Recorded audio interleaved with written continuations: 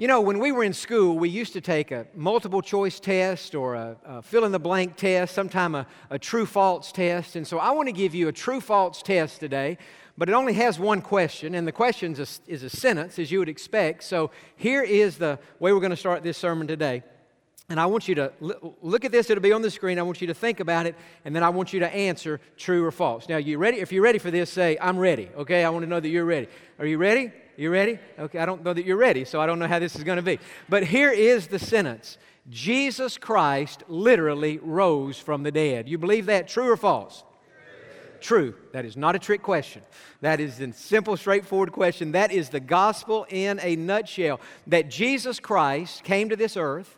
He lived a perfect life. He died on a cross to pay for our sins. Why? Because the payment for sin is death. He shed His blood so that our sins could be forgiven. He never sinned. We all sinned. His death washes our sins away. He was buried, but 3 days later, Jesus came out of that grave. I mean literally, bodily, physically, Jesus walked out of that tomb. Now, we all agree with that. If we were looking at a list of things we believe about God, we believe in the virgin birth, we believe in the Bible, we believe in the resurrection. Yes, yes, yes. But friend, I want to say this today.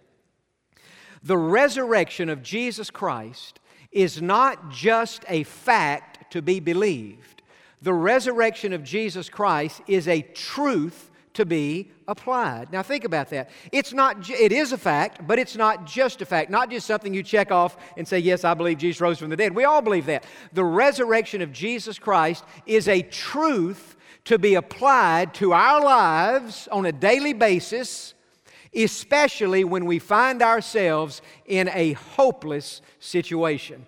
And so I want to ask you to do something today that I doubt very seriously any preachers are asking their churches to do today. On Easter Sunday, most pastors or preachers are saying, open your Bible to 1 Corinthians or to one of the Gospels. We're going to study the resurrection. I'm going to ask you today to do something different. Open your Bible to the book of Job. How's that for an Easter scripture? The Old Testament book of Job, because if anybody ever had a hopeless situation, it was Job. And yet, as Job looked to the future, as he, even in Old Testament times, contemplated the reality of the resurrection, it changed his perspective on what he was going through in his life. And so today, we're going to be thinking about how we can face hopeless situations by applying the truth of the resurrection to whatever it is that we're going through. And I want to just say this before we get into this sermon today. In all of my life, I have never had an experience quite like I had 2 weeks ago. I've never had this. I had a dream one night that on Easter Sunday, I was supposed to preach from Job chapter 19 and verse 25. I've never had this experience. In a dream, I saw myself preaching a sermon out of the book of Job chapter 19, and it was like God said, it's different.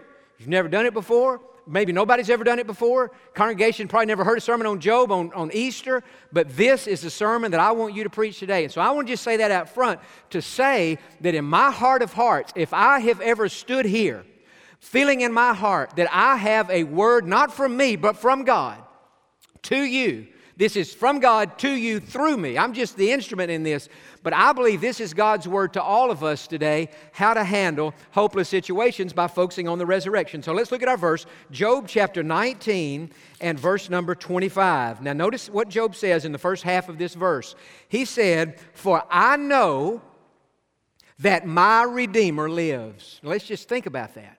For I know that my Redeemer lives. Now when Job said that, there were a lot of things in his life that he did not know. And for those of you here today who are familiar with the story of Job, you know some of the things he went through and some of the trouble he had. Others of you here today, you've never heard of Job. Who is Job? What is the Old Testament? This is all new to you. And so I want us to think about some things that Job did not know. I was home Friday night and I got thinking, God, Job at this point in his life, in Job 19, gave the high watermark, the highest expression of faith that he ever gave. And probably this passage of Scripture is the highest expression of faith in all of the Old Testament. And yet when Job said, I know that my Redeemer lives, there were a lot of things Job didn't know. And so I got a piece of paper and I just started writing out things that Job did not know, and I came up with a list of 17 things Job did not know when he wrote this. And I thought, wow, 17. I need to memorize all these so I can just say it to the people. And I'll be honest with you, I love you, but I could not memorize 17 things. And so I just want to read this to you today. I can do it quickly, but think about what he didn't know when he said he did know that God was alive. He didn't know, for example, why his life had fallen apart. He did not know that he was being attacked by Satan and tested by God. You see, when we study the book of Job, we read the whole book. We know what's happening. We know that Satan went to God and they had this conversation about Job, and God gave Satan permission to rattle Job's chain and to cause Job some problems in his life. We know this spiritual battle, but Job didn't know that. He didn't know why he lost all of his property. He didn't know why his 10 children were all killed on the same day. Job didn't know why he lost his health. He didn't know why his wife turned against him and told him to curse God and die. At his lowest low, that was his wife's advice to him. He didn't know why his friends were being so critical of him and so judgmental towards him. He didn't know how his story would end. He didn't know that at the end of it all, God would give him twice as much as he had before. He didn't know that. He didn't know that he and his wife would go on to have 10 more children later in life. He didn't know that. He didn't know that he would live 140 years after he had had all these problems. He didn't know that he would see his children and his grandchildren to the 4th generation. He didn't know that. He had no way of knowing that his story would end up in the Bible. He didn't know that. He didn't know that one day God would group him along with Noah and Daniel as the 3 most righteous people in all of the Old Testament. We read that verse in Ezekiel chapter 14 and verse 14. He didn't know that one day a man named James, living in New Testament times, would mention him by name in his book and use him as an example of perseverance. He had no way of knowing that. He didn't know that his life would inspire millions of people over the course of thousands of years. And he didn't know that one day a group of Christians gathering at the First Baptist Church in Pasadena, Texas, on Easter Sunday, think about this, in a city that had never been founded, in a state, in a country that had never been founded, on a continent that had never been explored. He didn't know that one day a group of us on Easter Sunday would be studying his life as an example of how to make it through hopeless situations by focusing on the resurrection of Jesus Christ. He didn't know any of that. But when Job wrote this 19th chapter and he wrote that 25th verse, he said, I don't know any of that, but here's one thing I know. I know that my Redeemer lives. I know that. A lot I don't know. But there's something I do know. I know that my Redeemer lives. Now, if you take all those things Job did not know, and you wanted to kind of simplify that long list and kind of put it in some categories, we could say this. Job had no idea why he was going through what he was going through. He had no idea how long it would last or how he would make it through. He didn't know when things might get better, and he didn't even know if things ever would get better. Think about that. He didn't know why. He didn't know how, he didn't know when, he didn't know if, but he knew God. And in the midst of all this, it was his faith in God that gave him the power to press on and to persevere. Now, I want to just mention some things that Job knew when he said, I know that my Redeemer lives. Well, the first thing is obvious from that phrase. He knew that God is alive. He knew that. In the midst of all this heartache, he knew God is alive. God is in heaven. God is on his throne. And if God is alive and God is on his throne, that means God is in control. You know, there are people listening to this message today, and maybe for you it's been the pandemic. Maybe it's been cancer. Maybe it's been something else going on within your family. Maybe you've lost your job because of all the craziness that's been going on. And you say, you know, John, I've come to church today because I believe in God. I love God. It's the right thing to do. I'm glad to be here. But I'll be honest with you, I'm sitting here myself wondering, God, why am I going through what I'm going through? I'm not going to ask you to raise your hand, but I bet if I said, how many of you here today, right now, are going through something and you're asking yourself, God, why am I going through what I'm going through? There'd be a lot of people raise their hand. And some are saying, John, not only am I asking that question, I'm also asking, how am I going to make it through this? This just seems impossible. I'm also asking, when will it ever get better? Will it ever get better? I don't know any of that. And friend, you may not get the answer to those questions today, but I'll tell you one thing you can leave here knowing. You can say, you know what? The one thing I know is that God is alive. He's on his throne. He's in control. And even though I don't know or understand what's happening in my life, God knows, God understands, God cares, and God will comfort me. Now think about Job. When he said, I know that my Redeemer lives, that is a clear Old Testament reference to Jesus. Who is Jesus? He is our Redeemer. Now, I don't know how fully Job understood that he was talking about the Messiah, but he no doubt believed that there would one day be a deliverer, a Savior, a Redeemer who would come to this earth. He didn't understand as much as we do about Jesus, but think about this. When Job said, I know that my Redeemer lives, talking about Jesus, he was saying somebody is alive before they've yet been born. Jesus hadn't been born in Bethlehem. In fact, Jesus had not even been conceived in his mother's womb.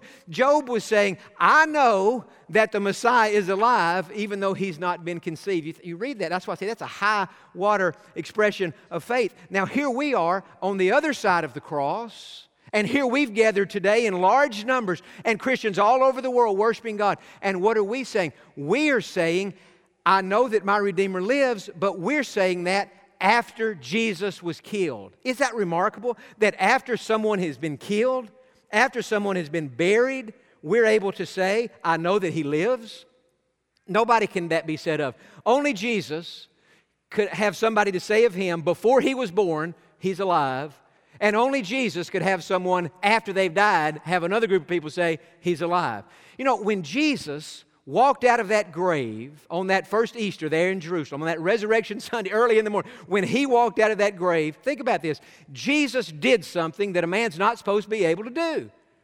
He walked out of a grave. That's not supposed to happen.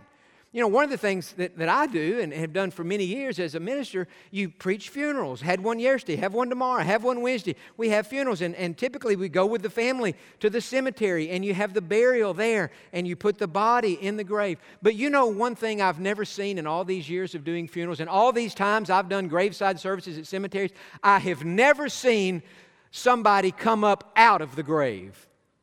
If I had, I think it would have sent me to my grave right there. Because it would have freaked me out. I think, wait a second, this is the place where the living take those who have died, not the place where those who have died come back to life. But Jesus reversed that. And Jesus says, listen, you need to understand that death can't hold me down. The grave can't keep me in. I am God and I have power even over death. And Job knew that. Job knew that God was very much alive. I'll tell you something else Job knew. Not only that God was alive, Job knew that God one day, somebody needs to hear this right now, that God one day would get the last word on his situation. Now, go back to this 19th chapter in verse 25. For I know that my Redeemer lives. He knew God was living. But notice the next phrase. And he shall stand at last on the earth. You're talking about Jesus. We've been studying lately in the book of Revelation how one day Jesus is coming back to this earth at the Battle of Armageddon. And he's going to set up his kingdom in Jerusalem, and for 1,000 years he's going to rule. Now notice what Job says here. He says, he shall stand at last on the earth. And that is, he's saying, one of these days God is going to get the last word on my situation. One of these days God is going to make everything right. And let me just say to you today, one of these days, that battle you're facing, some of you here today, you may be going through depression, deep depression. And nobody would know it by looking at you because you look good and everybody's happy and excited today. And yet you're battling the monster of depression today and you're wondering, why am I going?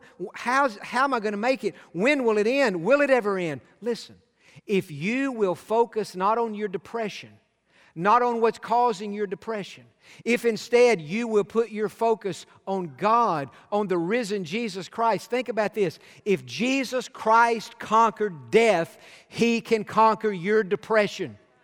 Death is worse than depression. If He's conquered the greater, He can conquer the lesser. And so one of these days, God's going to get the last word on your situation. He's going to work it out. That's what Jesus did on Easter.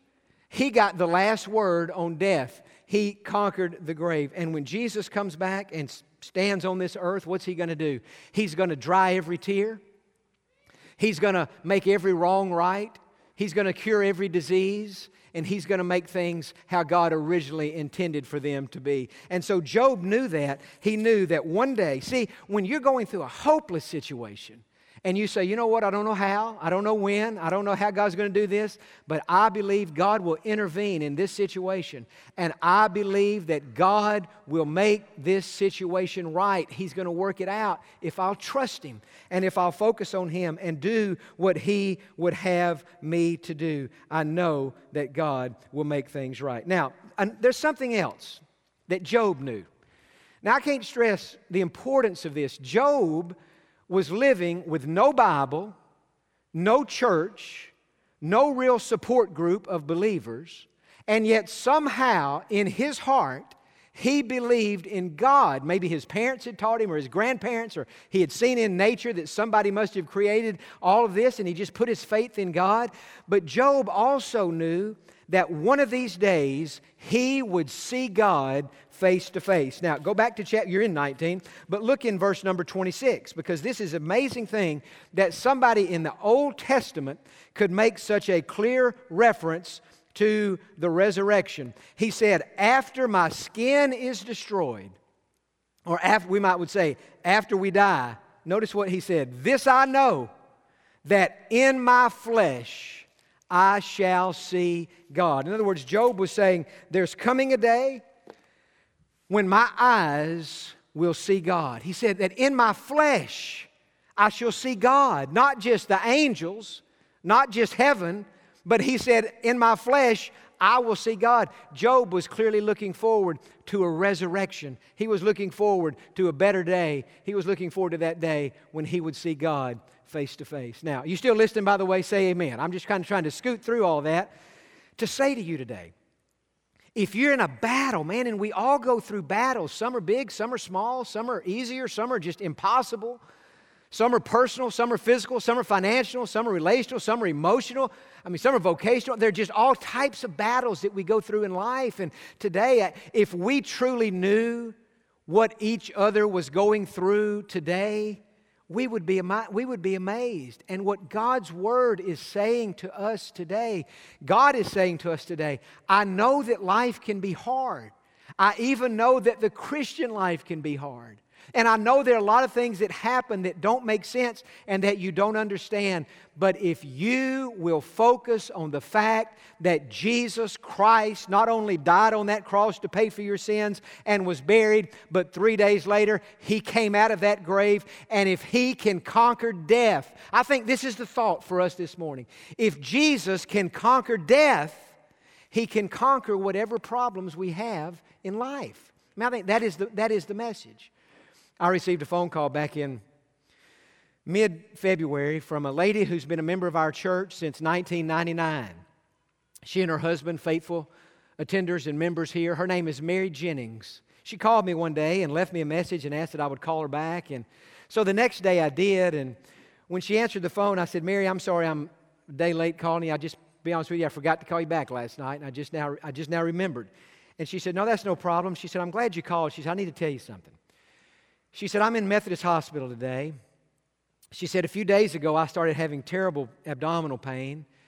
And so with it being COVID, it's just everything is so difficult. She said, I drove myself to the emergency room in Deer Park, and they did a CAT scan. And the CAT scan revealed that I had what the doctor said appears to be pancreatic cancer. And she said, John, that's bad enough, but what makes it worse is the ER doctor said it looks like that the tumor has spread to other parts of my body, and it's a very serious situation. But I've had to come to Methodist to get a biopsy, and so they can confirm or deny that report. And she said, it's COVID, and I'm down here. My family can't be with me. I'm by myself. And so they've done the biopsy yesterday. I'll get the results back. They'll either do chemo, they'll do surgery, or they'll tell me there's not anything they can do. And she said, I don't know how this is all going to work out, but she said, that's not why I'm calling you. She said, I've got doctors to figure all those things out. She said, I'm calling you today not to talk to you about my health, but to talk to you about my heart. She said, John, I love God with all my heart. She said, we've been members at First Baptist for a long time. And she said, I'm going to just say this as straightforwardly as I know how. She said, I really think that I'm saved. I think I'm saved. I feel that I am. She said, but if I'm totally honest, I have to tell you, I'm just not 100% sure that I'm saved. She said, I don't know what percentage I would give it. It's pretty high, but it's not 100%. And she said, now I'm in this hospital bed, and they're giving me these reports, and I may not have much longer on the earth, and I can't step out into eternity 85 or 90% sure that I'm saved. And she said, I've got to get this settled. And she said, through the years at church, you've talked at different times about how you used to wonder about that, and you got it settled. And she said, I'm calling you because I figure you understand this deal. I said, do I ever? I understand it. She said, would you tell me how I can know for sure that I'm saved? I said, well, Mary, absolutely. I said, about the only thing you can do is go to Jesus in prayer and be honest with Him and say, Lord, I think I'm saved, but I'm not sure, but I know I've sinned, and I ask you to forgive me and cleanse me and come into my heart and save me if I'm not already. And she interrupted and she said, Jon, I've done that 1,000 times. I said, I understand that, Mary, because in my life I had done that 1,000 times too. I said, but the greatest lesson God ever taught me was that if I would trust Jesus to save me, I wouldn't have to keep asking Him to save me. And I said, in fact, by far, not one of the greatest lesson God ever got across to me, it was like God's Spirit spoke to my spirit and said, Jon, the fact that you keep asking me over and over and over again to save you is an indication that you're not trusting me, because if you were trusting me, you would quit asking me and you would just trust me and it would be done. And I said, so Mary, here's the deal. The only way that you can get this settled is to ask Jesus one last time to forgive you and save you. And at the end of that prayer, you trust Him to do it. I said, now you're at Methodist Hospital. I can't get to you because of the pandemic. I'm at First Baptist. You can't get to me because you're sick. I said, but God is in both places, and if you'll pray with me right now, let me lead you to pray. She said, please lead me. I led her in the simple prayer. We prayed every week here at First Baptist. And at the end, I led her to say, Lord, not only do I ask you to save me, but I trust you. And we finished the prayer and said, amen. Paused for a moment. And I said, Mary, how do you feel? And it was like I could feel the relief coming through the phone. And she said, Jon, I feel like the weight of the world has been lifted off of my shoulders. She said, I'm experiencing right now already a peace that I can't describe to you. And she said, Jon, I'm telling you, live or die, I know beyond the shadow of any doubt that I'm saved. It was one of the greatest experiences I've had during this pandemic to have that prayer time with Mary. We hung up. Days went by. The biopsy came back. The Deer Park doctor was right. It was pancreatic cancer. It had indeed spread. She was really too weak to do chemo. The surgery, it was too late to do surgery. Long story short, she ends up being sent home with doctors saying there's not anything else we can do. Family called me and said, Jon, we know it's the pandemic, but could you at least just get on FaceTime? Could we do a call on FaceTime? And I said, absolutely. So we did the FaceTime. She's in a bed there, beautiful in her home, beautiful crosses behind her, a wall of crosses behind her. Family gathered around. And she, at that time, was not able to speak. She was pretty much out by then. But I nonetheless had prayer for her and had prayer for the family. A few days later, she slipped out into eternity to be with God. I was talking to her daughter, Christy, and Christy said, Jon, my mom died on Monday morning, but I have to tell you what happened on Thursday night. She said it was the most amazing experience. She said on Thursday night, my mom was alert, she was awake, and she was not really medicated at that time. And she said she was looking out her door that goes to the backyard, have a huge window on this door that goes to the backyard. And she said as she was looking out that window, she started to get excited. And we didn't know if she'd seen birds flying across or a squirrel on the fence or what it was, but she just started getting really excited. And she said to us, the family was gathered around, she said, there's Jesus, there's Jesus. So the family, of course, looks to see Jesus. They said, where's Jesus? We don't see Jesus. She said, He's right there. Can't you see Him? He's right there. And Christy said, the daughter said, Jon, it wasn't for like 5 seconds, but it was like 5 minutes. My mom was having this I hate to call it a vision because I think it was more than a vision. I think it was Jesus there in the flesh. And she said, Jesus was just right there outside that door. And I said, well, Mom, what's He doing? And she said, Christy, and to the rest of the family, she said, He's just extending His arms out to me. She said, Jesus is there. After about 5 minutes later, Jesus left, and the next day she became unconscious and went to be with the Lord on that Monday. But as I heard that story, and as I thought about what Job said, I know that there is coming a day in my future when in my flesh I will see God. Not just an angel, not just the pearly gates, not just the streets of gold, not just the walls of jasper, not just the disciples, not just my family who's gone before me, but there is in my future, there is coming a day when in my flesh I shall see God. And I thought, that's exactly what happened to Mary. She saw God before she died. Now, I'm asking you today, you say, John, I don't have it as bad as Job does. Well, I'm glad about that, because if you did, I would be depressed if you had it as bad as what Job had. You say, I don't have it as bad as Job has it. But man, I got something going on in my family. I've got something going on in my work. I've got something going on in my finances. I've got something going on in my life. It's not as bad as Job. But if I'm honest with you, I have to tell you, I came in here today saying, I'm glad I'm here. It's exciting to be in church on the Lord's Day. But if I'm honest with you, I have to say, I've been saying, God, why am I going through what I'm going?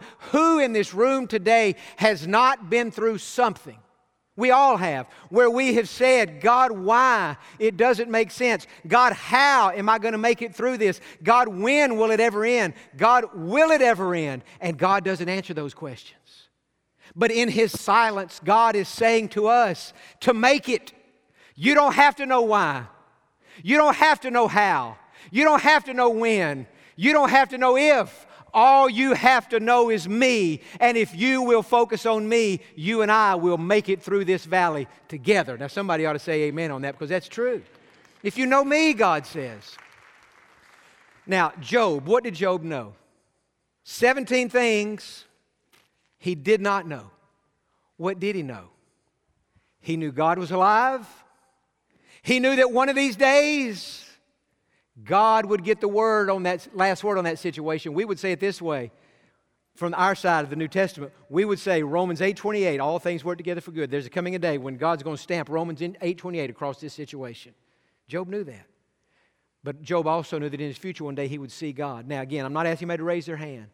But if I walk back through those three things Job knew and ask you this question, do you know what Job knew?